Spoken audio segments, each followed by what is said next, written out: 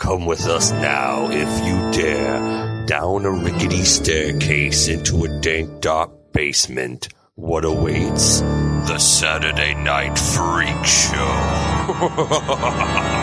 Welcome back, ladies and germs, to the Saturday Night Freak Show podcast. Every Saturday, it happens right here on iTunes, Stitcher Radio, TuneIn, or wherever podcasts are found. I'm your host, Colin. I'm surrounded by the internet radio superstars. This is Brent. Travis. Sean. And tonight we watched Reanimator. What? From the year 1985. Directed by Stuart Gordon. It's 1985.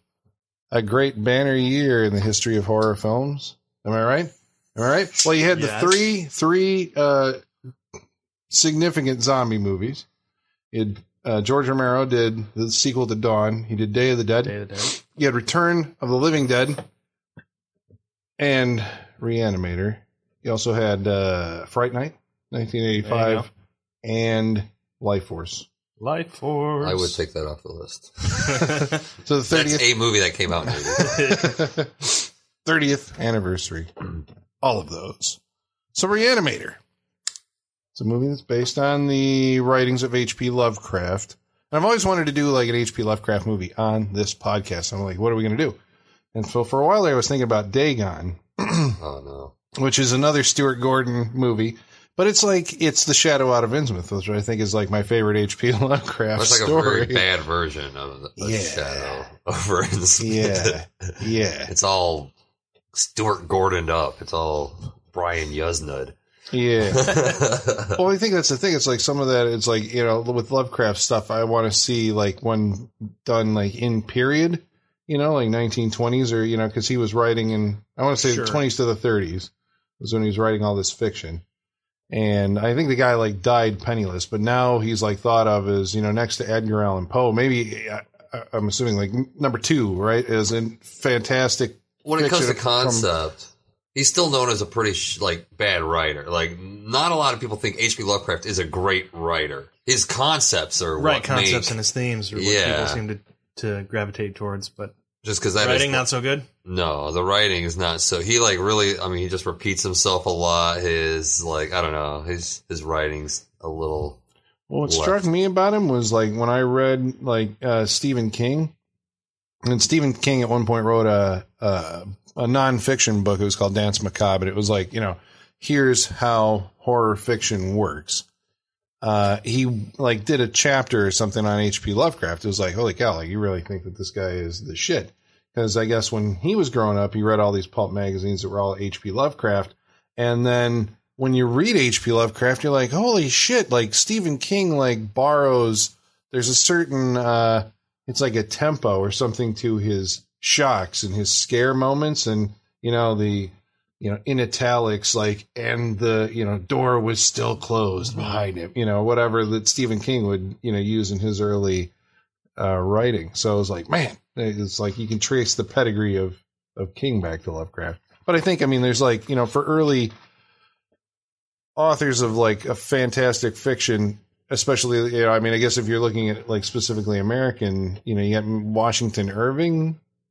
You know, I don't know where Shirley Jackson comes along, but I would think it's got one novel. The idea that Lovecraft introduced space, you know, almost sci-fi aspects to horror. Like, you know, we were just coming to this science age or whatever, and he introduced the idea of, well, didn't introduce the idea, but, you know, the whole world in sync or out of sync with ours, like a different vibrational dimension or whatever the hell that these things coexist with us in, and I mean, nowadays those theories are being taken very seriously today, which is kind of funny that, like, holy fuck, these fucking fiction writers back in the 20s had the concepts of things existing on different vibrational levels, and nowadays it's like, holy shit.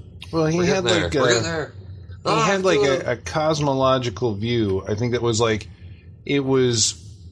See, I don't want to say it was like without religion or without God, because he like invented his own. Well, they weren't even gods. His creatures are just like these older than time things that created our known universe, and you know, and so I guess they were gods to the people on Earth. But he made a universe where man was dwarfed and felt it was insignificant. Like, the lives of people, and that's where his cosmic horror, I think, comes in. It's just like, my life means nothing, and compared to this thing that's been going on forever. Yeah. Yeah. Yeah, it's pretty epic. And there's been so few like good adaptations of Lovecraft fiction. I bet this isn't even a good adaptation. I know. It's just, they take the ideas of H.P. Lovecraft and they kind of like, ooh, we made a movie. Yeah. I want to say the one thing that's probably a good adaptation is when the character Dean Cain is like reading the journal of Wes, and it that's just probably says, right from the book. I performed it on gerbils, hamster. Yeah, that's like right out of the book. Yeah. That's about it. So what is this based off of? It's a short story. Specific? Well, Lovecraft never wrote novels. He wrote short stories primarily for Weird Tales. Like Pulp Fiction magazines, and short novellas. Like Add the Mountains of Madness would be like a novella. I think Shadow out of Innsmouth is a novella. Even Mountains of Madness is only like 60 pages. Yeah, I mean, that's like the longest short. he did. Yeah, and that was still in magazine form. I want to say it wasn't like. Seems like you wrote a lot. I saw you had the complete works of H.P. Lovecraft sitting out upstairs. Yeah, but I haven't gotten to Herbert West Reanimator. Oh, no. Yeah, that's the name of the story, and I think it was serialized originally, published in like Weird Tales or whatever, a 6-part series. I want to say maybe I read it when I was, a lot younger, but I just don't remember. I don't remember it being anything like this movie, if that is the case. That's all I think the movie that story didn't is. have Jeffrey Combs in it. That's very true. Yeah.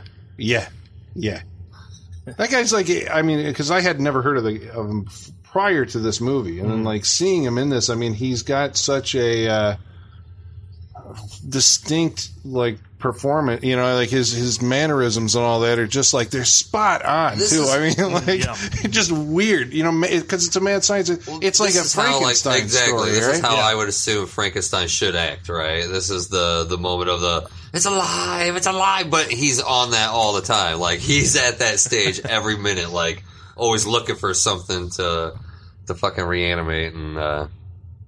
Yeah, he's unfazed. Like as people are dying around him, it's he's past that point. He already got to the point where it's alive. He's way past that. I don't know if he is unfazed. Like, I mean, maybe we'll talk a little bit once we get into like what the story's about and shit. But I don't know. I don't think he is unfazed. He's just been dealing with it by himself. That's why he wants Dan Cain. Like, you have to fucking help me. You have to be there with me. And I mean, so. What, our main character is Dan Cain, right? Yes. Who is a medical student at the famous Miskatonic Medical Institution in Arkham, Massachusetts. Yeah. I never picture it looking like that. It's like a modern style building. I want that big gothic, kind of thing. But it's always 2 in the afternoon at Miskatonic in Salem, Massachusetts. Yeah. Well, it's Dan Cain's played by Bruce Abbott, who went on to be in Bride of Reanimator and Beyond Reanimator. I don't know. I think just Bride. He's like the poor man's Bruce Campbell. I mean, physically, I guess he's like, he kind of has a Bruce Campbell look to him, but without the pratfalls and all that stuff. Acting. The guy can't act. Right? It's not the greatest. He has his issues. I thought he was okay. I like he's the only one, because this is actually coming into this. I thought this was going to be a cheaper movie than what I saw. Really, this is a well-made movie, actually. For his, it's cheap. I'm sure it's just cheap, like, but if it is, they hide it well. Yeah, they do. But it looks good. And it's a first time. I mean, like Gordon had never directed anything before, so it's a first time feature from a director who. He was a Chicago-based theater director. He had some theater called the Organic Theater that I think like William H. Macy and like Joe, maybe Chaz Palminteri or one of those guys like came out of. And I know he was doing like David Mamet play, like him and Mamet, knew each other and would he'd do some of David Mamet plays and stuff like that. But I mean, so he's a theater director, and like I think you can see that in the movie, which. He's always got all of his action and his staging all seems to take place like in front of the camera. Like he's either got like a guy in the foreground talking to a group of people. Like all of his action seems to happen in the frame. He never really has to turn the camera around. Like everything's happening in front of you, like you would in theater, I guess. Well, I'm sure he can't afford that's what I'm thinking. This whole film is like, we got this much film. Let's just put that camera down and you guys run through the scene.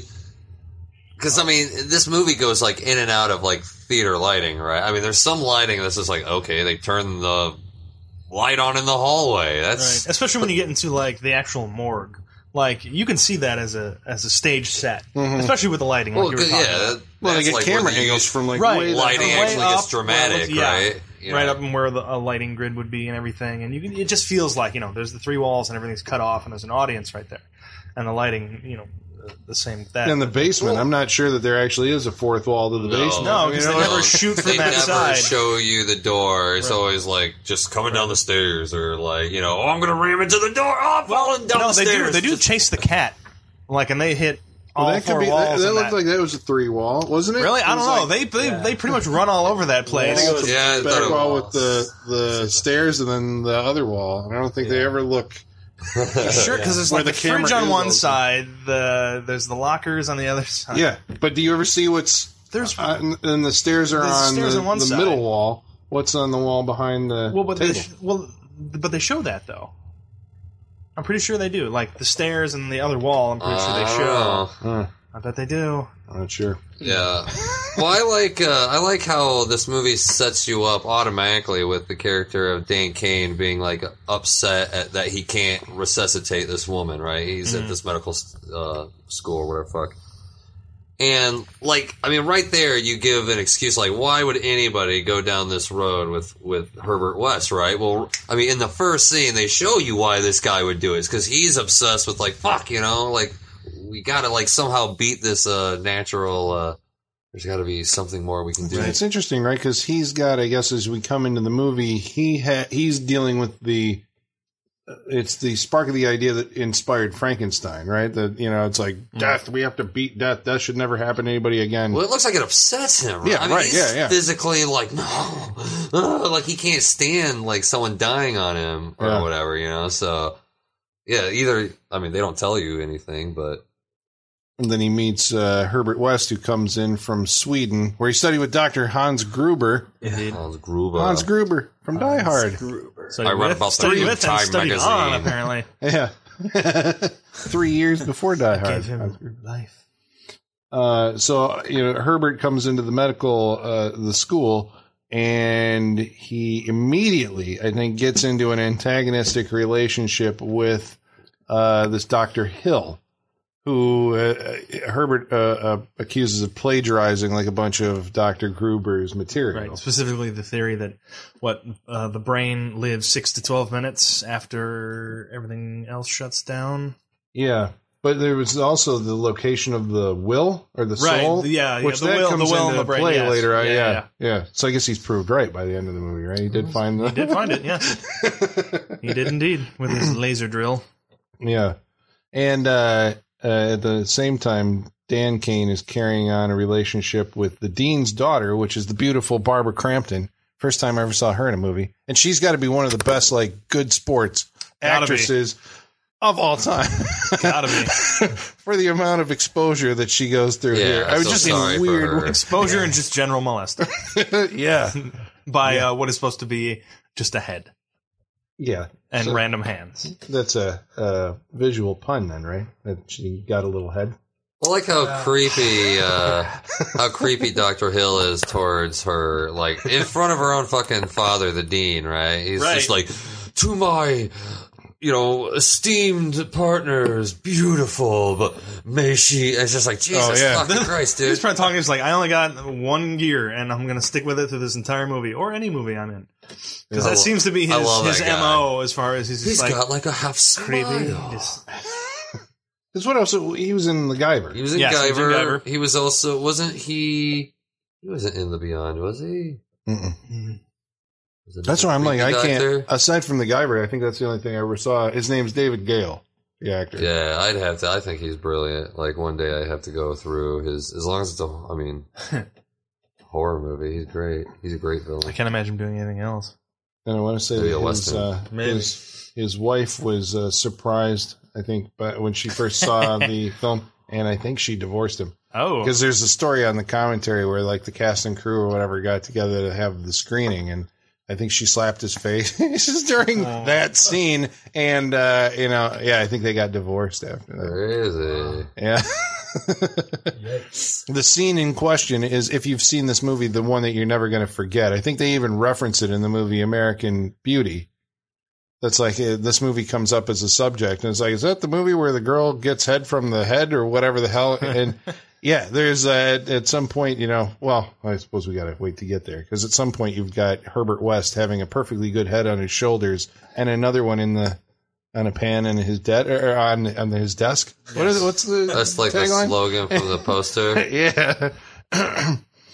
Yeah. I mean, it's just like there's a series of unfortunate events that just kind of truck toward a nightmare scenario at the end of this movie. So, right. I guess I understand that they're trying to, reanimate or bring back to life these people. But is that the ultimate goal?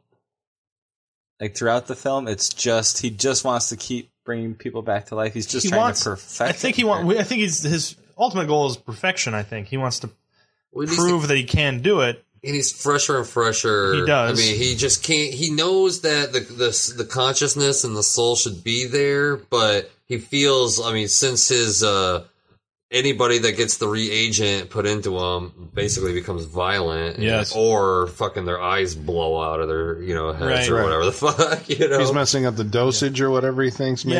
Yeah, the dosage versus the freshness in a weird way. So he's constantly just. He hasn't figured out that math yet. I think he wants to prove that he can do it so that he can get. So that they'll let him work on it more. He kind of does. I mean, he does it. He just can't get that. Sure, he can't get the cognitive responses. Right. Like he can't get the. Also, the circumstances never are in his favor when he does seem to do this, as the morgue scene where they bring back the freshest dead body they've had thus far, and like you said, it's just a series of unfortunate events after that, because then Halsey comes in and. Yeah, gets killed. Because there's like so many times in this movie where like, this is the end of the fucking movie. Like these guys are gonna get caught, and there's like, how do you explain they just like killed this? that guy and brought him back to life. Jesus, That's the upside for a movie when you have a reagent, I guess. Like no character is like ever actually dead. Yeah. But I think he's reanimating cats at the beginning of the movie, but he wants to get like some kind of evidence that, you can do this with a human and actually have like some kind of conscious response, right? So I think the only one that they're actually experimenting on is that first one. After they've been kicked out of medical school, which that seemed to happen like really abruptly. Kane goes to the dean and is like, Herbert West has brought a cat back to life. And the next moment, the dean is screaming at him and basically like, your loan's been rescinded. Well, because his daughter walked in on the reanimating the cat, so I'm sure she's like, Daddy. Well, he's like, what have you done with my daughter? But did it sound like he just found that out in the telling? Because like, and Meg walked, what were you doing with my daughter? Right. Like, he really overreacts to something such as this, and it's just. Well, but he was worried about the medical equipment from the college, too. I just don't think he wants dude to marry his daughter. Yeah, well. I think that's pure. No, he doesn't want him fine with it earlier. With her. Like, maybe the fact because he's like a Puritan dude. And the but he knew they were going together. What do you think they were doing? I mean, but he was Puritan. Well, he seemed like, I mean, if she was his, or these are fiancés, yeah? No. I mean, like, there was she says, if you get your fucking doctorate, I'll marry you. It's like, thanks, lady. So then he introduced her to Herbert as his fiancé. Yes. But that is the only, I think it's just between them. It doesn't seem that the father knows. Right. That he knows they're going together, but that's about it. That's about as far as it goes. It did seem like, oh shit, you know what? I know, now that I'm thinking of it, I'm like sitting there going like, it feels like a very abrupt, like from, hey, I'm cool with you, you're an okay guy, you're dating my daughter, to like, what? This is madness. You've gone crazy. You've lost your mind because you're telling me that you saw something come back to life. You're crazy. You're out of my school. And I think there was a subplot that was deleted from the movie. You might know about this, Travis, that in the original cut of the movie, and there are deleted scenes to back this up, Dr. Hill was also a hypnotist. Is that why later on in the movie he stares down West and West is like, yeah. Because that kind of comes out of nowhere. Yeah, it does. He does it to Meg in front of the two-way mirror. Okay. Like, I want you to think of me as a friend or whatever. That's during one of the hypnosis scenes. They just cut the beginning off of it. Okay. He hypnotizes West when he's going to take his stuff. Right. And then he's able to hypnotize all of the dead guys at the end. Mind control is his big thing. Yeah. So I think there's a scene missing. We got to go check this out. But I think there's a scene missing where he plants at the dinner scene, plants the idea that Dan Cain is, bad for do you his... think that's... I mean, because he says it in this version. In the normal version, he says, do you think that's wise? You could tell that the doctor has... Well, but in this version, you just think it's because of the new laser... It's like a laser drill. Laser drill. Yeah, the laser drill that Miskatonic just got like a huge grant. Which you could just call a laser. This dude will just do whatever because Dr. Hill's responsible for the money, basically. Yeah. Yes. Well, I always took that Maybe he was Dean whispering in his ear. was also just like, with that Dan boy. I mean, it just seemed like, he just didn't like it, right? Yeah. Right. Well, he seemed maybe jealous. Definitely. Oh, Hill's definitely jealous. Hill's Definitely. Yeah. Oh, yeah. But I'm like, why did the dean explode at Dan? Yeah. I mean, just overreact. Especially, he does bring up if any hospital equipment was used in this. Yeah, but that's he doesn't want to lose his grant. He doesn't want Dan to be with his dog. Right, and maybe Hill's whispering in his ear a little bit. I mean, aside from being a mystic, apparently, he's whispering in his ear like, this would not be a good idea, or he could even be threatening him at that point. This is all behind the scenes shit that we're Stuart Gordon said that it was Charles Band. He wasn't even the producer, a financier at this point. The guy who currently runs Full Moon Pictures, but he put up some money to help the movie get completed. And I guess his dad said to Stuart Gordon, "It's like, you got to take that out. You got two crazy things. A movie can only have one crazy thing that you have to explain. They got to reagent. That's it. You can't have mysticism. This is two different. I mean, this is two movies joined into one. You get the Reanimator at the beginning, but then as soon as Dr. Hill gets his head cut off, that's when you get the zombie master who is lobotomizing zombie. He just knows because he knows that the point of will in the brain. But it just doesn't work on normal people. But if you're a zombie, then you're just that. It's almost kind of like, in a weird way, it's almost like the original Haitian zombie, right? The idea that the person is just a very just mind control. Yeah, they're not necessarily dead, but they are under your control. Yeah, very suggestible. Yes. But so the suggestivity works better on a zombie mind, somebody that was brought back. But why was Hill, once his head was cut off, why was he able to be so cognitive to control these other... Rather than everybody else who kind of went mad? Because he gives them the lobotomy, and then he's just making the suggestions. But still, prior to that, didn't we see, anybody that would be reanimated was, fucking nuts? Yeah. Right, but when he does it to Hill... He does bring Hill, the reanimated head, back, I think, the quickest. West brings Hill's head back the quickest after he cuts it off. He seems to, when he, sucks in the blood, through it, or he soaks up the blood through it, through the neck. Yeah. Then he starts to have ideas and a plot and a plan, and he's well, there's also the fact that he can control his dismembered corpse or his headless body. Yeah, that he has to talk to for some reason. Let's get the door. Somehow he has psychic control over. See, again, I think if the it's a slower version of comedy bits from back in the day. The guy's got his head. It's no, the other way, you idiot! And he's got the eye rolling moment with the oh my god, what's my body off there? Stupid body. Yeah. Oh yeah, I'm controlling it.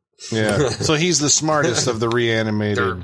Apparently. The subject. I wasn't sure. Maybe I missed a point where the serum was getting better, or more, but it wasn't, right? I mean, it was always the same juice that they were using. Yeah, but he could have been administering because he had, what was that? He was on his fourth human subject, I think, at that point. Third? Fourth? Third? Something like that. At least third. At least fourth in the movie.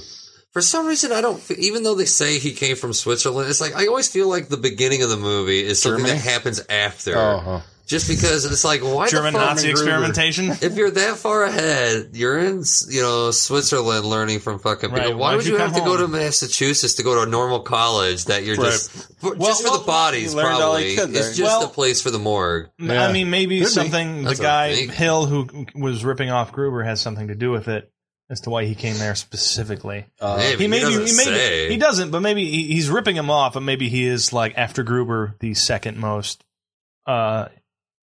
in this field of this study. Like, that's where he has to go. The most learned to keep going. Doctor. Yeah. Whether he thinks to, like, I mean, there's that scene where, it's an amusing scene with a pencil where West just breaks the pencil whenever 6 to 12 minutes. Yeah, because I'm like, is he just cracking that whenever the guy is saying something that's been plagiarized? I think he's saying it whenever it's something he disagrees with. Like, you're saying this, breaking the pencil, break your concentration. Because then he starts talking about where the will's located, and that's when he breaks the other one. Yeah. Because, he just doesn't like whatever the fuck he feels like ripped off. You're teaching these friends drivel.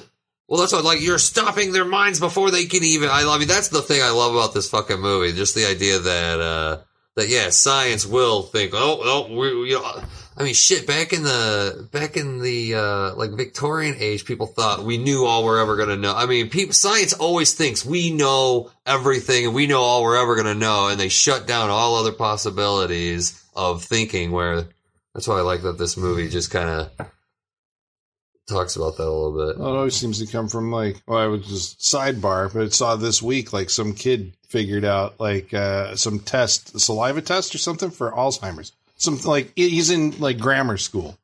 So it's like there's always these new ideas coming, So I guess that's West's point of view is like, he's coming in with like, I've seen through my reagent, being able to like bring these things back to life. It's like, I know that death isn't the end and there's more to be learned here than you're just kind of saying like, everybody just is like, death is the end. That's it. It's over. It says the human body is just a chemical compound. Mm-hmm. And if you can reset it, then why not be able to? If you break it down into molecules or atoms, then maybe there's a way to. And I love the fact that the reagent glows. Oh god, bright. That's great. Yeah, that's so great. How do you think they just broke 50 million glow sticks? Yeah, it's got to be glow sticks. Yeah, that's what they said it was. It was glow sticks, and they did a camera test, and it glowed. Wow! So that's what it's the stuff. From, I'm like, is that stuff like super toxic? I'm just watching what they're doing with it. I'm like, I was gonna say that's the stuff do not ingest whatsoever. Now, earlier when we were saying that, I wonder why they're angry. He handles like.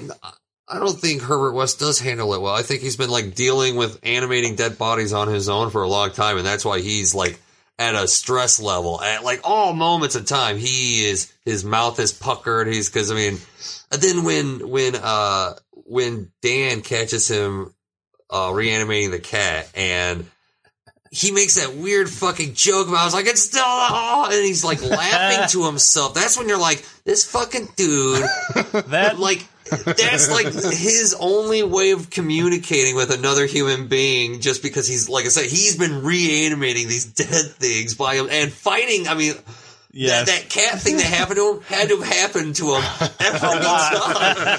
So he's been beating back the fucking undead by himself. So I just think when he makes that crack, I was like, holy shit, this is... Kill it. That 5 minutes might be my favorite. From when they find him with the cat on his back, it's all like spread over like a fucking suction cup. You've seen it before with obviously fake animals on the back, and you're just running around, and then he throws it off, and then they chase it around the basement, which I thought was hilarious too. They're just, that was genius, because there's literally nothing. All it is, two actors just, there it is, there, no. It is. And they're just like fucking hitting shit. And some stuff on set moves, like you could see that somebody moved it, and it's just like, there's nothing there. Shadow boxing? What do you call that? Where you're just kind of, Sure. There's nothing there. Nothing there. We got to make this look awesome. And then they throw it at the wall. And luckily, the guts. I thought luckily at first, but if you watch this movie, like how many times do heads hit the wall and the brain sticks to the wall? Like spaghetti. Like it happens all the time. It's like a planned. I think that they figured that out. Like how to make the brain stick on the wall. It's dead now. Would you say it's dead? Would you agree that it's dead? Yeah, that's also my favorite. That's the other thing about this. It's like, the concept of it, when you're looking at it, there's a severed head carrying itself around, like, doing all this crazy shit. It's like, this is a fucking comedy. It doesn't play really, like a comedy, but I think it's a black comedy. I mean, it's like that scene you were talking about with the cat. I love the one with the what is it? The paper? What do you call that thing? The spike. Right. Yeah. That you put receipts on and shit. Yeah. And then he looks at it and the head won't stay up. So he's like, just put the head on the spike. It's like, it's sick. It is, but it's hilarious, funny. And I think Jeffrey Combs plays that very well. Yeah. Like, even when he's not being like manic and the mad scientist, just that conversation they're having in front of the dead cat. Like, it's really good. Like, the acting's really good, especially in scenes like that. Yeah. I really like Jeffrey Combs' character. Dude, Jeffrey Combs, this whole movie is Jeffrey Combs, dude. Just the way he... Well, I mean, because Dan is just in shock this whole movie. Dan's just always like... And he's got to be like, give me the recorder now, Dan! Dan! Well, and that's why I think, like, maybe that's why I said it was bad acting on Dan's part, because I like, when he's sharing a scene with Jeffrey Combs is so good that Dan comes across as not at all, you know, like not even on the same wave or the same level at all. Does he talk? But he talks in a very, like, you know, hushed kind of way. You know, he's always like, well, it's okay. I hate to lose you. Yeah, well, he's almost on the roller coaster, like, no emotion. Too. In a there's weird no way. emotion where, like, Jeffrey Combs is like all emotion. Yeah, but I think that's by design, right? I mean, it is he's in shock and just like, and Jeffrey Combs has seen it so much. He wants to like stop what Herbert West is doing, but he's also intrigued. He wants to be. I mean, why would he become a doctor if he didn't want to beat death? You know? Like, even that first scene, it felt like a soap opera acting. Like when he's like, "Oh, I couldn't save her," you know, like maybe it's melodramatic or you know, like a little bit. It's a little bit. They have some great scenes together. Well, like when he falls on the ground in shock, and Jeffrey Combs just covers him up ever so lovingly. He's like, "You're in shock," and then he just kind of pats his hand a little bit. Yeah, that's why I love fucking Jeffrey Combs, because he is a mad scientist, but he's also like at some points a real person. But he's still just a mad scientist. The guy he wants to experiment. Yeah. But then he finds this one friend, Dan, that if anything is just going to help. I mean, not his friend. He's just going to fucking help him. He says because he's got connections to people within the establishment, the hospital establishment, because he works really hard, is trusted. I mean, that's kind of why he zeroes in on him. It's like, how can I use you? You can make me seem legitimate. Yeah. That's why when you were talking about that scene where he makes the joke about the cat and he's laughing, it's like, that's a joke that only he... he made a joke that for himself that he's laughing at. It's not connecting with another person. It's no. He's just off in his own. I mean, that's the only way he can. I'm not saying he's connecting with. I'm saying he's trying to connect with another person through a joke. But yeah, it's only something that people that fucking play with dead parts like for that long. Funny. Yeah. Well, actually, that brings me back to what you were saying before, because we were trying to say, like, is he just experimenting all the time?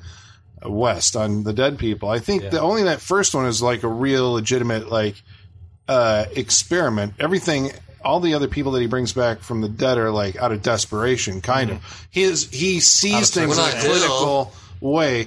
Well, even that, it's just, like, I never did whole parts, Why doesn't he it's out of the circumstances of the situation is where most of that comes If you from. Have a dead person, but why not inject it with fucking reagent? The circumstances, I need to... There's more studies. I've never done them. We need it fresh. That's why I love this movie, because it's like, oh my God. It's like they could stop it.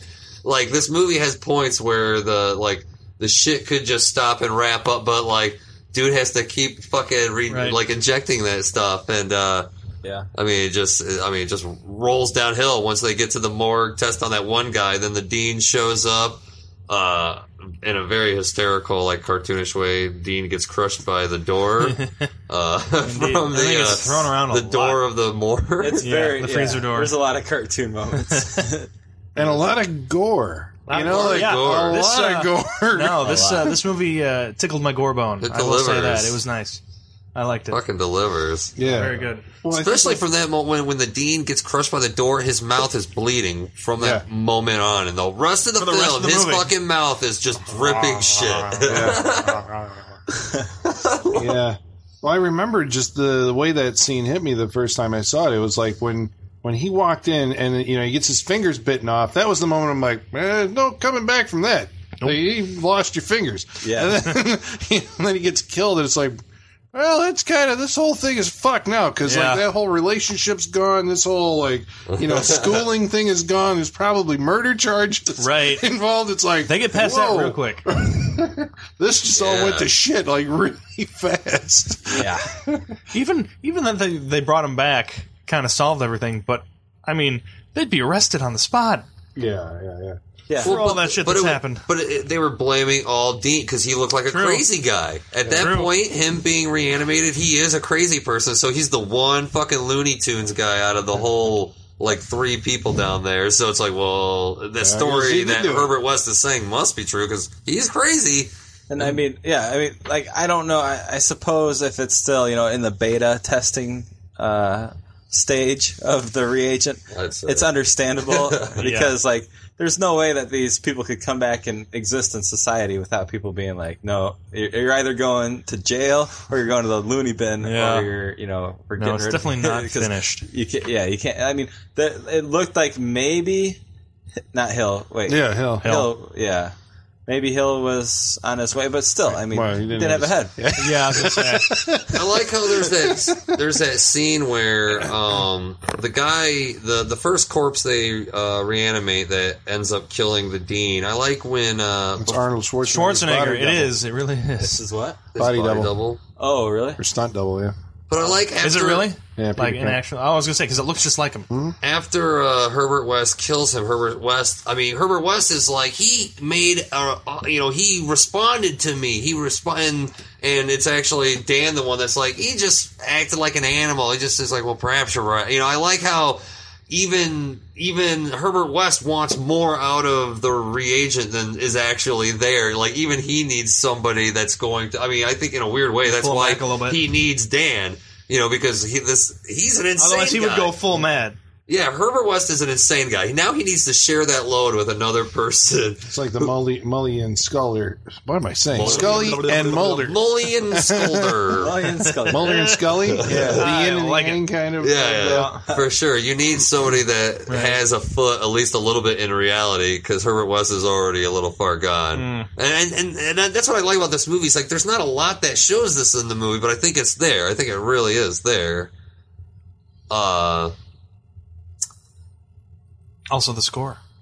Just the segue. That's good score, even if it is a tad ripped off. Yeah. At what point are you homage or blatant or just put it, or just grab? Hey, can I get that Psycho soundtrack over here? Thank you, and just putting it in your movie. Yeah.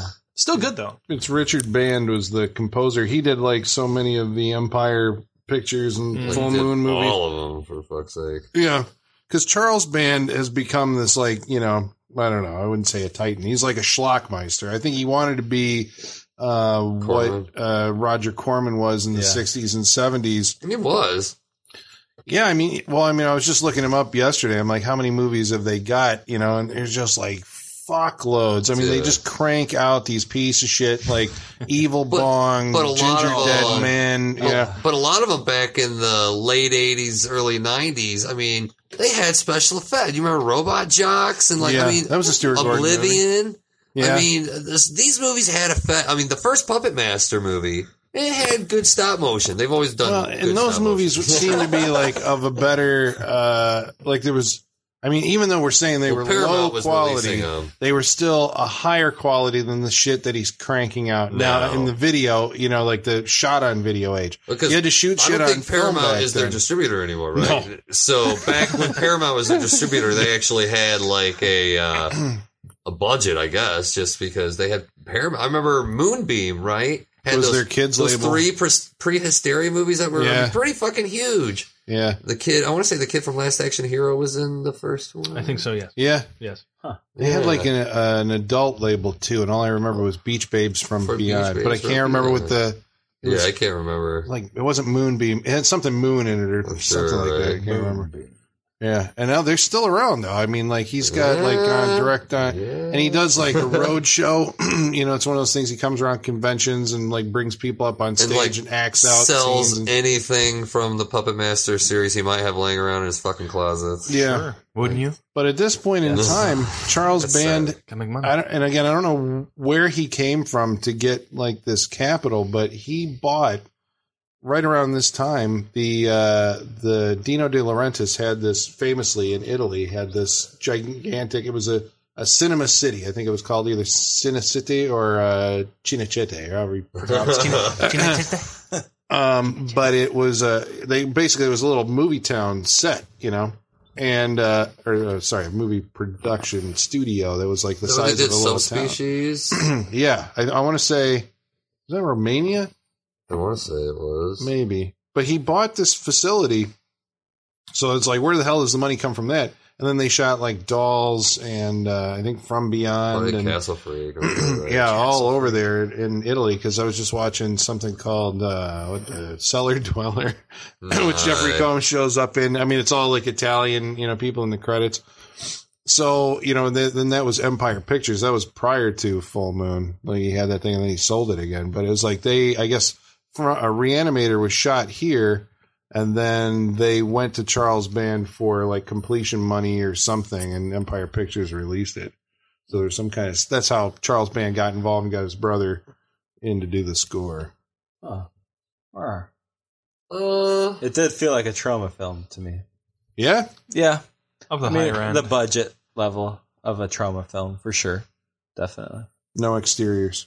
No exteriors. I mean, there's establishing shots. Sure, but the whole thing at 2 in the afternoon. But yeah, I was gonna say, bright as day. They rated, so it's in focus. They rated the stock footage vault, and that's what's so weird about this movie. It's like some parts of this movie have really dramatic, like nice lighting in it. Others is just like, they just turned a light on and just went with it. Not very in focus, but they just. Yeah. It's so weird how like. I mean, I'm sure. It's just depending on location, depending on whatever, but it's like...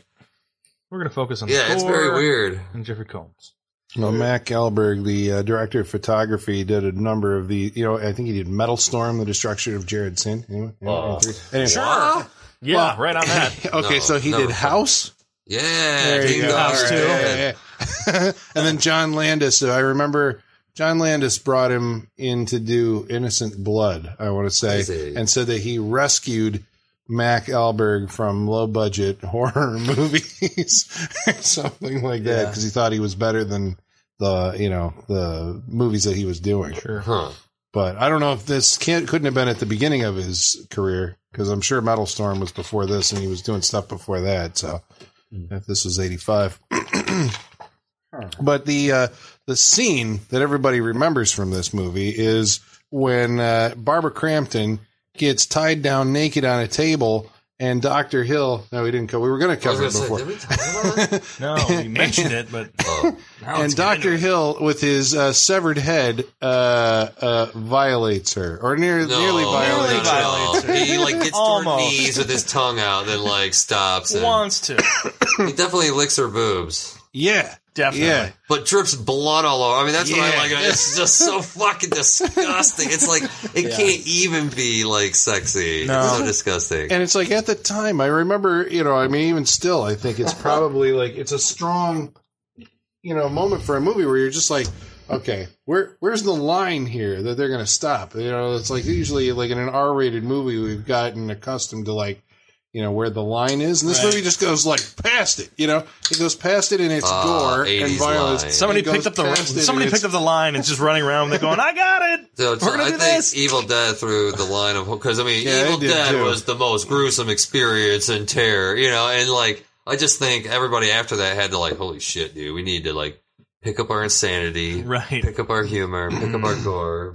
Well, that's it, right? I mean, that's, I guess, if you're a low budget filmmaker or somebody starting out, and you're trying to make an impression. Right. Dude. This movie made an impression. What are you going to do? Well, because it's like a nightmare that gets worse and fucking worse and worse. I mean, especially just when they capture that scene where they break in and the dean is telling Herbert West that he's going to steal his thing and he's got even greater plans of having a zombie cult thing. And I forget what he says, but then all the zombies raise up at the same time. That is awesome. That was awesome. One of my favorite parts of this, because you're not paying attention. Like, they're in the morgue and there's bodies everywhere, but then they just all sit up at the same time. That stuck with me. That's one of my favorite images from this movie. I love that. Because that's fucking frightening. That's a nightmare. I was not expecting that. Fucking all at the same time. That was great. And it's probably through his right. His right. Can we just get some blue wavy lines shooting out to everybody? We needed that sound. Yeah, that's what we needed. That Mind control.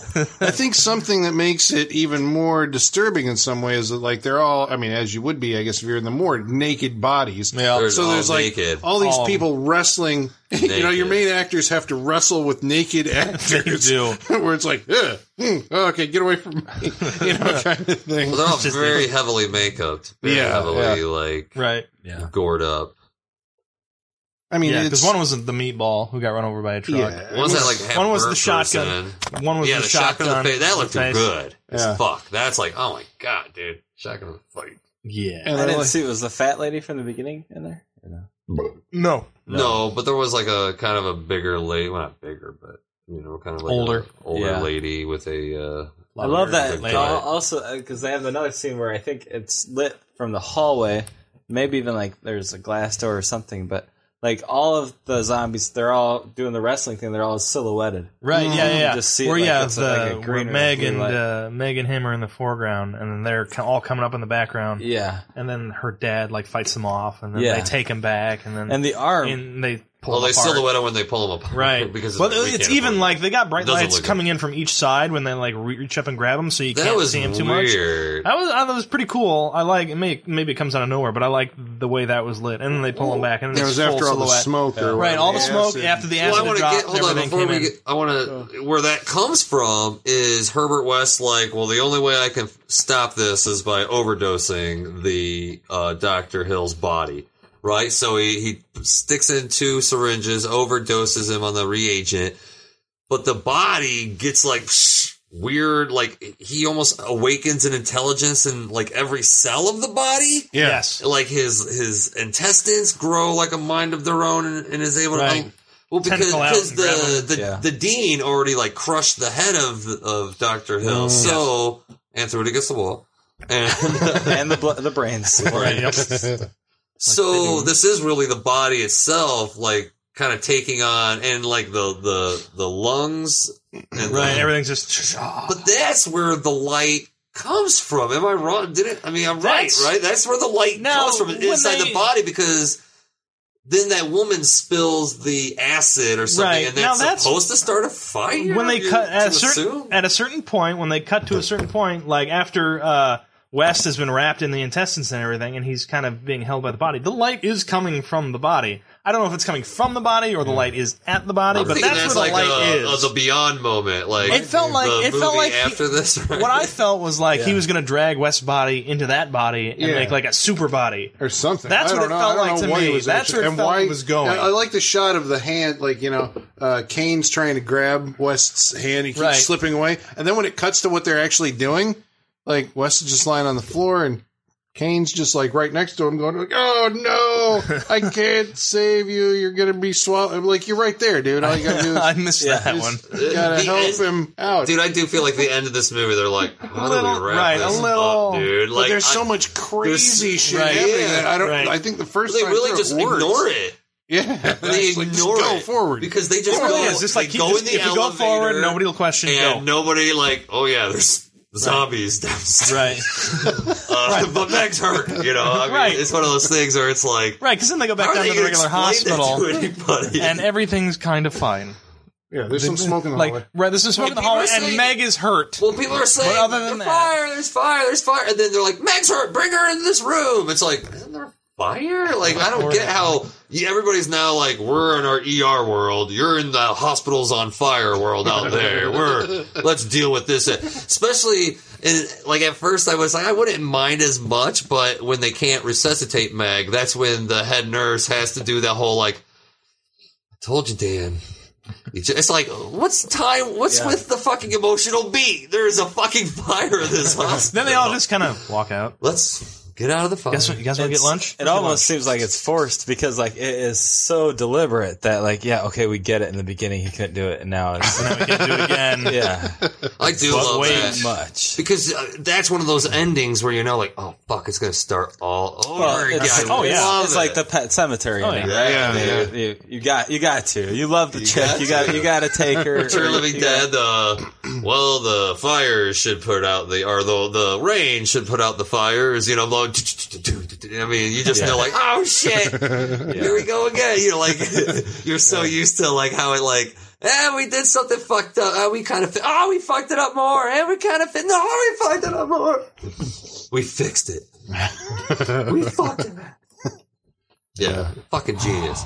Well, Reanimator was more on Reanimator. No. Well, Reanimator was followed by, they actually did go for a sequel called Bride of Reanimator, which had Dean Cain. Wow. Not Dean Cain. English is good. Dan Cain and the actor Bruce Abbott. I want to call him Dean Cain too. But Cain. Bruce Abbott was in it, and Jeffrey Combs. And I want to say David Gale. What is the story? Was like somehow why is Jeffrey Combs in it? Out of the house on Haunted Hill. Dr. Hill's head comes flying in out of the black screen. Oh, really? Yeah, at the very beginning of it. Yeah, I remember that. The only thing I remember about Bride of the Reanimator is it starts with them being like missionary doctors, like in some foreign place, like maybe South America, almost like the Hulk, right? You know how the Hulk went to get away? Yeah, they figured, we can keep doing our reanimating studies if we join these like Doctors Without Borders. Exactly. Doctors Without Borders. And really Without Borders. But he's got a mullet in that one, I remember. But Dan's like more in charge in that one, isn't he? I remember kind of liking, they're all, pretty lackluster compared to this one. And that was directed by Brian Yuzna, I want to say, the producer on this one. I think so. Who directed Beyond Reanimator? That's when Herbert West is in prison for all his studies. And then, of course, he gets, And how many years later was that? It was a good 10, 15 years after Bride of Reanimator. Because Bride was like within 2-3 years. Yeah, right? it was pretty quick. Beyond Reanimator was like years later. That was just straight to video. Do you remember during the presidency of George W. Bush, I remember hearing the rumor that Stuart Gordon was trying to get like another Reanimator off the ground, and it was going to take place in the White House, where they had to, I can't remember if they were president. What? Yeah, it was him and George Romero just talking about. It was going to be William H. Macy was supposed to be in it. I think it was William H. Macy. I would see that movie. Yeah, and they talked about it for like a couple of years, but Gordon's talked about shit before that. It's never actually because he talks about Dagon for years, and then when I think he kind of he talks about something for so long, but tries to do it so cheap that when he finally does it, it's not fucking worth it. Because it's like, well, dude, you cheaped out. Of course you cheaped out, but come on, damn it, you can't. These ideas are pretty big, and they involve. Well, did he do Lurking Fear, The Unnameable? Because these guys have always done these H.P. Lovecraft. Yeah, but I don't think, I could be wrong. I don't think Lurking Fear is his, but it might be. But I know he did From Beyond, which that one's not horrible because that's it's Jeffrey Combs, Barbara Crampton, and and once again, it's a story that like the H.P. Lovecraft story of From Beyond is literally 5 pages, and that happens in the first minute of From Beyond. Then the rest is like. Kind of what happens after that, made up by Stuart Gordon. Yeah. That one I don't like so much. Well, he also directed an episode of Masters of Horror, which was H.P. Lovecraft's Dreams in the Witch House. Really? So it was like an hour. And then he did Dagon. And I want to say, which is the Shadow over Innsmouth. So that's like his H.P. Lovecraft stuff. But outside of that, he directed Space Truckers. Anyone? Dennis I like that movie. Space Truckers. I like that movie. Yeah. Movie. I remember Fortress. Anyone? Christopher Lamb? I've seen the cover of that movie. No. I'll go back to Space Truckers. Talking about. I'm like, what else is Stuart Gordon? He wrote Honey, I Shrunk the Kids. Really? Yeah. Really? Genius. Yeah. Hey, Russell! But I don't think he got a chance to direct it or whatever the hell happened. And he did a thing that was called Stuck a couple of years ago that I saw about, it was based on a real life story. It was pretty good. It had Mina Suvari and who's the guy from The Crying Game? Oh, man. Tim Robbins? No. Oh, no, that's not Crying Game. Yeah. It's like Stephen, it's not Stephen Fry. God, what's his name? Anyway, he was in Interview with the Vampire. Anyway, it's about this guy or a girl who runs into this homeless dude and he gets stuck in her windshield and then she doesn't know what to do about it, so she just drives home, parks in the garage. Guy's alive. What? Yeah. It was a true story. It's called Stuck. Oh, I like it. He did a movie called King of the Ants with George Wendt. I didn't see it, but it was like, what the fuck? And it's something where William H. Macy was a very angry man. I don't remember the title of it. I don't know. So Stuart Gordon. In a nutshell. So, Colin, earlier you said that it was the best of the one of the better of the H.P. Lovecraft adaptations. So, are you saying that, like, besides the ones we just talked about that he did, are there, like, what would be some other ones? Yeah, what's other ones? Are there any other more? Well, my favorite is, and Travis probably has a bunch too that you've seen, but my favorite is one called The Call of Cthulhu, which is only 45 minutes long, and it was made by the H.P. Lovecraft Historical Society. Yeah, they went back and did it in Mythoscope. It's really cheap. Really cheap. I mean, it's these guys who are, they're just fans, and they made this thing. It was like stop motion. Wonderful. Yeah. But it captures the feel that I've always wanted from an H.P. Lovecraft story. It looks like a silent film. It looks like Nosferatu or whatever. And because it's from it's like they shot it like it was shot in the 20s when Lovecraft was writing. Yeah. And its narrative structure is directly off the book. So it's not very... The problem with Lovecraft stuff is it's always like letters that are talking about the letters that they found from some other narrator who was writing about something that he found out, so it's like, how the fuck do you put that into a linear storyline? Yeah. That's why I think somehow writers like Bram Stoker or Mary Shelley did it without confusing everybody. Well, primarily, like, I mean, both of those have like an overarching narrative that's broken up into different points of view. But his is like, this guy is telling you the story because I almost went mad.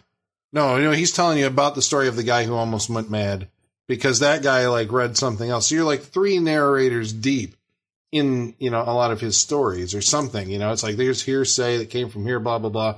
And it's not like a good, 3-act movie structure aside from Shadow out of Innsmouth, which I think, there's the setup. And then there's the action. Then the guy's running from the fish people, for like the second half of the story. Fish people. Or At the Mountains of Madness, where it's like we're going to Antarctica on an expedition, and then like the crazy shit starts happening to us. So those ones are kind of it's the people who made the fish people. Okay. The old ones. It's all connected. Yeah. Wow. Oh, it's all connected. It's all connected. Lovecraft is one of the only authors, one of the only people maybe, whose name has been made into an adjective, Lovecraftian. Lovecraft. That's how you know horror. Usually just followed by horror. So no one's ever like, that's a Lovecraftian tea set. That's a Lovecraftian.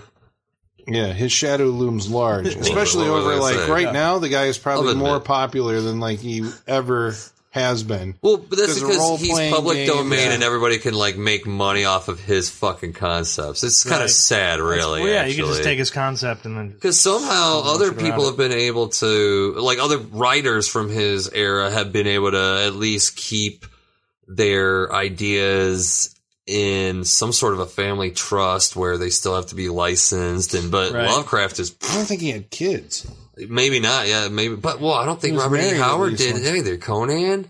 And Robert E. Howard, but his family, they didn't, they all, Lovecraft, Robert E. Howard, Clark Ashton Smith. Is there a fourth one? It might be.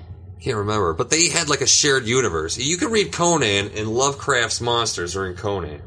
And Conan still reacts with that frightened, like, it still talks about, like, the fear instilled in him, and, like, yeah, that's brilliant. Yeah, he loaned his cosmology out, but they like these writers who would write fans. Well, because they have one world.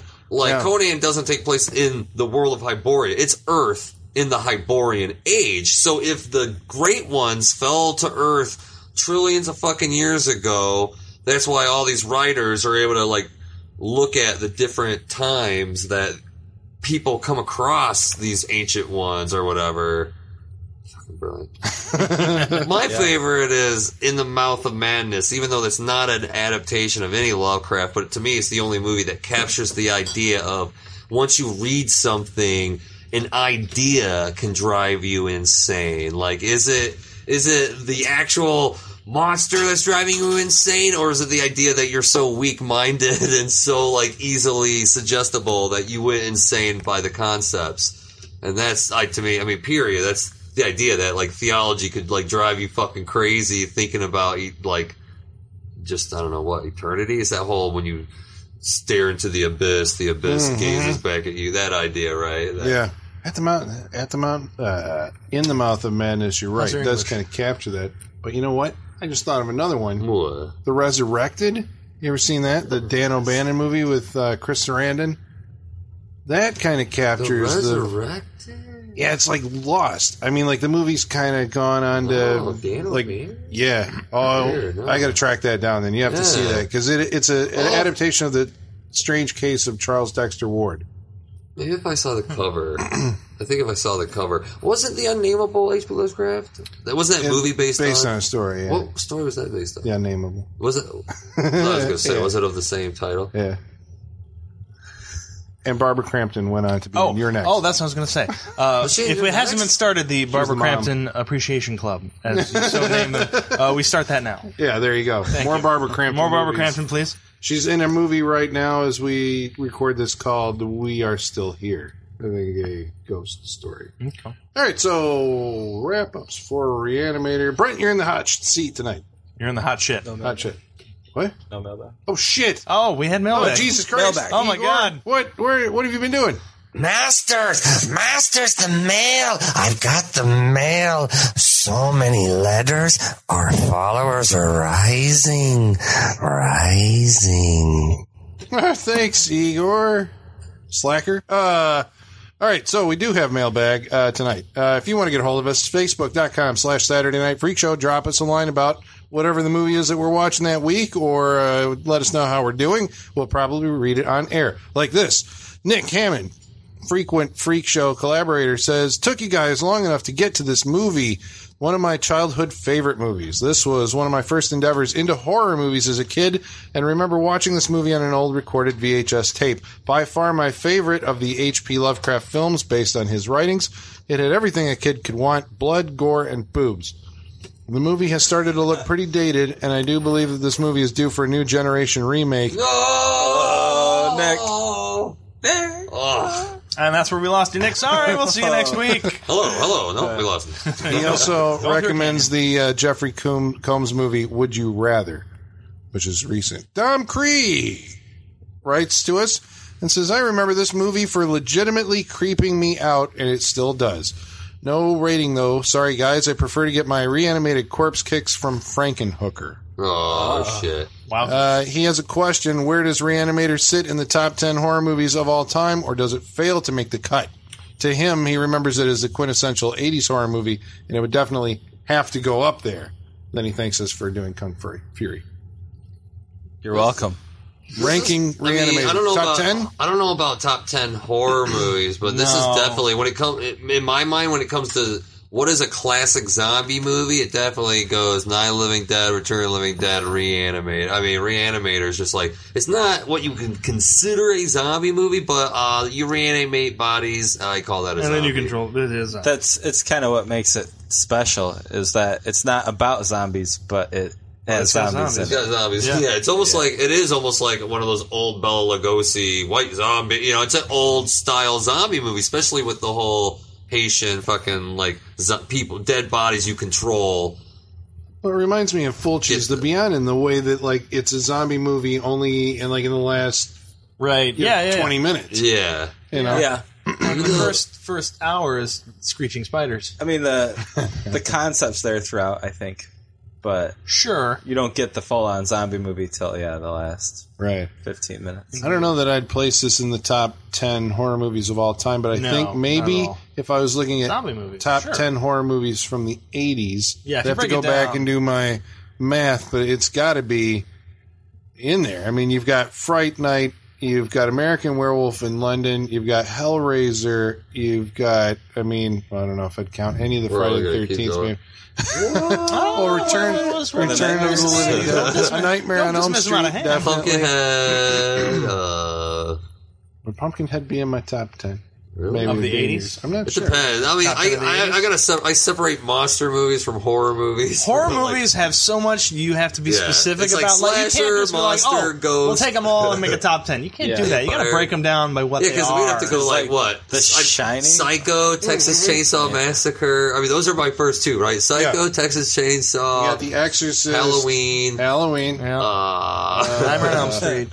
Yeah, I love Child's Play so much just because that might be in there. That might squeak into the top 10. That was in the 80s? 80, 6, 7. Oh, it was. 87. Child's Play 88. Yeah, I was going to say 88. So that's probably in there. So I don't know. Yeah, I would think it probably would make the top 10. Maybe it would. Horror movies from the 80s. From the 80s. But I have to go back and look at the list. Yeah. Right. The master list. Somebody who made a list. So then you're like, shit, that's right. The Japanese were doing this, and the French were. That was all in the 90s. Yeah, American horror movies. I still think 85 was a goddamn banner year. Yeah, Back to the Future. Yep. Back to the Future and Reanimator. Friday the 13th, part 5. Nightmare on Elm Street Part 2. Ooh. Poor Michael Myers is sitting this whole thing out. Leatherface, he hadn't been seen in like a decade. 11 years. He was out of... Yeah, because Texas 2 was 86. Yeah. Really? Yes. Where was Halloween 2 at? Halloween 2 was like 1. 3 years later, yeah. That was 81? 81. Oh. So when did the third one come out? 83. Oh shit! So they're all in the 80s. Yeah. Right, but we're not going to talk about Halloween 3. Yeah. That's not going to make any. That's not going to make any list. Yeah. Though I've seen. This has nothing to do with anything. I've seen recently that movie is making a resurgence. People are giving it more credit than I think it deserves. Halloween 3. Oh yeah, that's I went back and looked at it. I did. Yeah, I watched for the first time. I'm just like I like elements of it, but that movie's bad. People like to like stuff no one else likes. It makes them feel special. Yeah, they do. I'm just like, and to tell other people that you're like, you guys are fucking insane. Nobody. It's like, no, that's bad. It's bad. I was like, I remember hating this movie, but maybe it's actually decent. I tried to dismiss it, but I had to say something. I wish we could. Let's wrap it up. Yeah, wrap it up.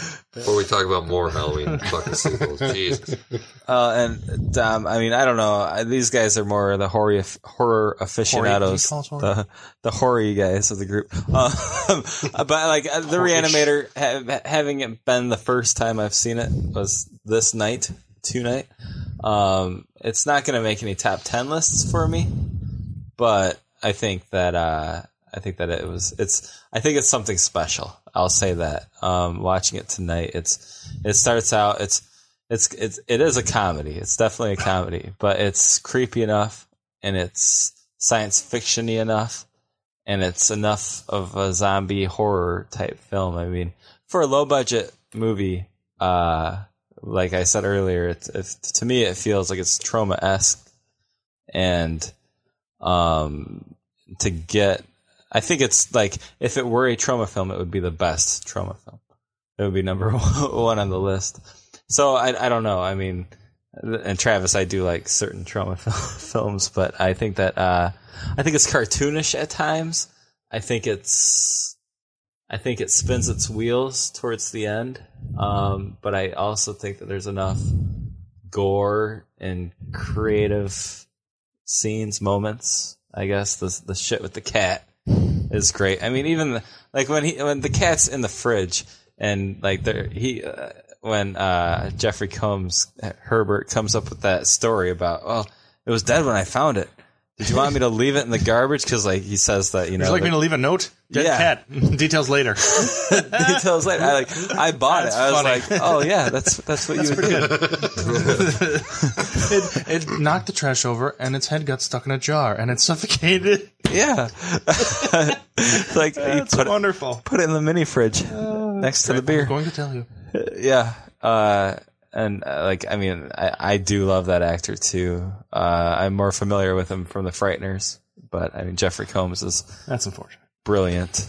And well, we've had that conversation, but Jeffrey Combs in The Frighteners is brilliant, and it's a similar character in this, and I like it. The acting overall, I think, is good. I think that these characters are, I mean, they're playing it over the top, but that's what this movie requires. I mean, we're dealing with like this movie is out there, right? I mean, even by today's standards, I think it's a pretty out there story, which I like. I'm not knocking it for that, but overall, I would say that you should definitely check out Reanimator. It's not the greatest movie I've ever seen. It's not the worst, but I had a lot of fun watching it tonight, and I think that it's definitely a good party movie. You know, you can put this on and at any time. You don't even have to have sound on. Like, you can just watch the gore happen and the color. Yeah, absolutely. It's pretty cool, and I really like the camera tricks when the severed head, when Dr. the Hill, old school, just showing the head. Like, just show the head, cut it off at the edge of the frame, and then have somebody else's hands holding the head. Right. You only show the fake head from behind, and then when you got him, then you show it from the front. But they did have a good fake head. I mean, it was pretty accurate. But a lot of like hole in the table and like stick his head up through it and that sort of thing. So I appreciate that stuff. The effects are top notch for what they had to work with. And watch it if you haven't seen it. Check it out. This is one of the best movies I've ever seen. This movie is just 100% like fun, and it just goes. I mean, right from the get-go, it has your attention by watching a dude's eyes blow out of his sockets, and you're just like, Jesus Christ. And you got that nice camera turn where he turns the camera and says, I gave him life. And I think that's why this movie is so great, is because the character of Herbert West. Like, if that's not on the fucking page, it's from Jeffrey Combs. It's like that guy, he just made a character. I mean, I'm fascinated with the character. These guys were kind of commenting about, like, I like to make his faces just because there's just something about, like, I can see what that actor is, like, thinking of, even though he's saying something else. Like, you can just tell what Herbert West is doing. You can tell whether he's crazy or whether he's being, obnoxious or really snide. The guy, he's snide, right? He's so fucking, I mean, he's such a socially inept dude that he can't even meet, like, a doctor without fucking, like, ripping him apart, even though he's supposed to be, like, learning from him or anything. He just can't be a normal guy. He's, his experiments and what he's trying to do is just more important than anything, even his own safety, the safety of those around him. I mean, that's what it's like. This guy is what I think of when it comes to scientists, right? Someone that just wants to prove that he can do it no matter what the consequences, no matter what. I mean, this is why we have nuclear bombs and like all the great shit that we have in this world. It's because some scientists just need to prove they can fucking do something regardless of anybody's health or safety or, it's fucking mad. It's crazy. I like pretty much all the acting in this, especially the dean, the dean in this, where he's a pretty normal, kind of a boring character for the first few scenes you see him. He just has like, normal dialogue about his daughter, but as soon as he turns to a fucking zombie, the guy just becomes this weird character. He just becomes this really weird fucking, almost like a homeless man, I mean, the faces he made, it's like, Jesus, this is like 100% different dude. It's like, that's fucking acting, I mean, I just can't imagine what that guy would be like in real life, somehow. Cause like, well, he's probably not this super stiff Puritan guy. And I'm sure he's not this fucking wild haired, like wide eyed fucking just madman, just like screaming to himself in a padded room. But that guy's performance just really captures my imagination. And just any movie, like I was saying earlier, where you think you're out of the water and the weakness of the character keeps bringing you back in. I mean, that's what I love. That's like almost the human condition, right? Like we could always pull ourselves out of anything, but God damn it, we just have our own, agendas, regardless of how, focused or how selfish they are. So yeah, man. Yeah, dude. I love this movie. I really like this movie too. I think what sells it for me the most are the effects, the gore effects. I like good gore. This does it really well. Jeffrey Combs is fantastic. Like and I don't know why, but just seeing his range, because he is, and I mostly know him as a crazy character. Like, he's usually out there when I see him acting. I love that in this, but I also love, and I keep coming back to this, I don't know why, there's just that one scene after they've been attacked by the cat, where there's just sitting there explaining the science to each other, and he almost, you know how you see actors who just kind of play normal characters, but then they have this one where they play really just out there characters, and you're like, wow, I didn't know they could do that. Seeing Jeffrey Combs come back down and just play he plays a med student just talking science for a second. And to me, that stands out really well. The fact that he can do all of that, fantastic. Love it. There's a lot of good moments in this movie as well. Like we said, I love when all the bodies get up and all the zombies start coming out.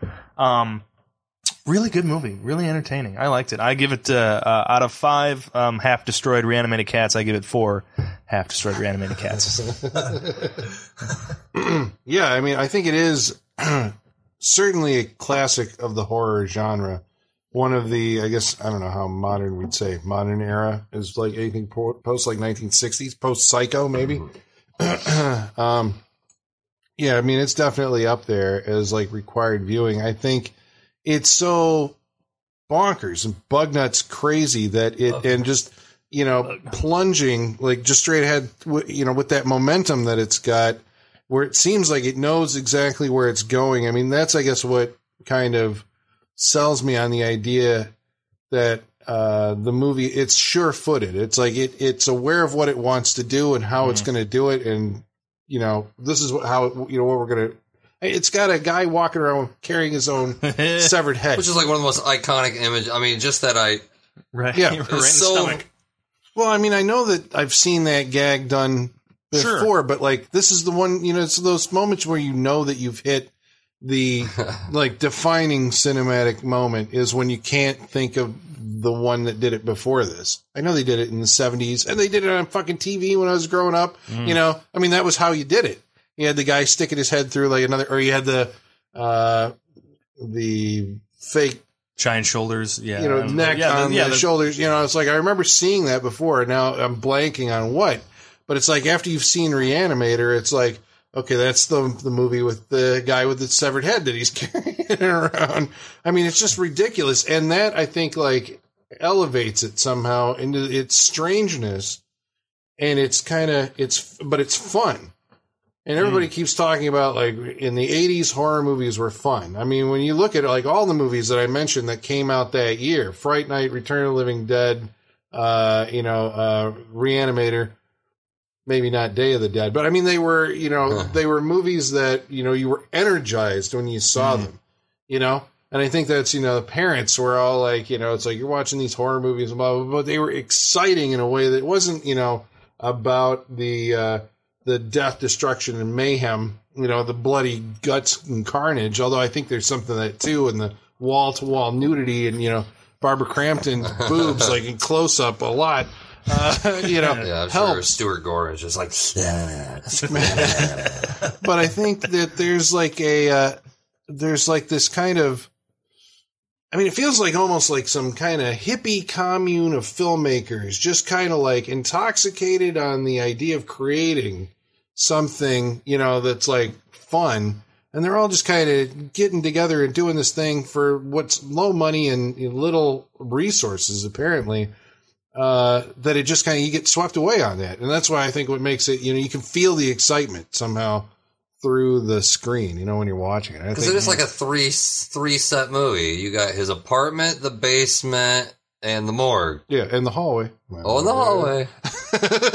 Yeah, but that's like... Well, they just boop, boop, boop, boop, boop. They just keep going back to those 3 places. They really don't go anywhere else. Yeah. Yeah. I'm waiting for the Reanimator stage play. That'd be great. Yeah, I mean, it feels like... I'm pretty sure there is, like, a musical. Yeah. Somebody's done... Gotta be. The Reanimator, but...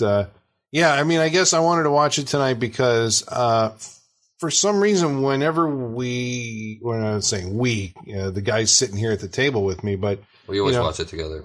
Horror film fans, whenever they talk about, horror movies, especially like, the younger generation coming up, it's like keep going back to your Halloweens and your Texas Chainsaws, and hell, they know about movies less or that were originally more obscure than this. I mean, The Hills Have Eyes got a remake. I would say that, Hills Have Eyes is a more obscure movie than Reanimator. But somehow by getting a remake, people know The Hills Have Eyes. And Reanimator and Hellraiser are like the two that I'm like, man, when I was younger, those were, fucking intense, hardcore horror movies. I mean, the gory is all hell and, and now it's like nobody, seems to know them as well. Like the guys who saw them originally, still cherish the memory of these movies, but I think we need to bring them back. Not remaking them. Not remake them. Oh, no. I'm just saying, you got to introduce your kids to the fucking Reanimator. Or kids out there. Can I borrow this? I'm going to show it to my kid tomorrow. And there you go. Spread the word. Reanimator. Where are the comics? The Reanimator comics. Actually, a 4-issue miniseries actually just wrapped up this month called Tales of the Reanimator. Holy shit. Yep, so go check out your local comic book store. It's coming back. Yeah, Dynamite Comics has actually done a few stories. A few which were illustrated extremely well. I'm not sure how the writing is, but well, does like McFarlane or NECA do the Reanimator toy line? No, there's no Reanimator toy line. What the hell? No. This is what I'm saying. No because it would be Jeffrey Combs. No, you'd have fucking Dr. Hill in the that guy can't sign head. off his likeness rights. True. That's true. Growing up, I always heard about Reanimator and Scanners. They were the two. Right? Yeah. Which I never saw either of them, obviously, but tonight was the first time for Reanimator, but yeah, they were like, that was like the lore, Yeah. I've always heard of Reanimator for a long time. Yeah. As like an extreme movie, or as like a cult favorite. Yes, indeed. Like the Scanners, the head blowing up was the big thing. Right. Oh yeah, but, which is the only good part of the movie. Yeah, fortunately. Yeah. I haven't seen that either. Yeah. So that's Reanimator on Saturday Night Freak Show, and next week would be Jenny's pick, which apparently is Return to Oz. Don't quote us on that. Sorry. Hairball. Sorry. Are you going to make it to next week? Yeah, and that's next week. And until then, ladies and germs, the basement is going dark. And it's dark.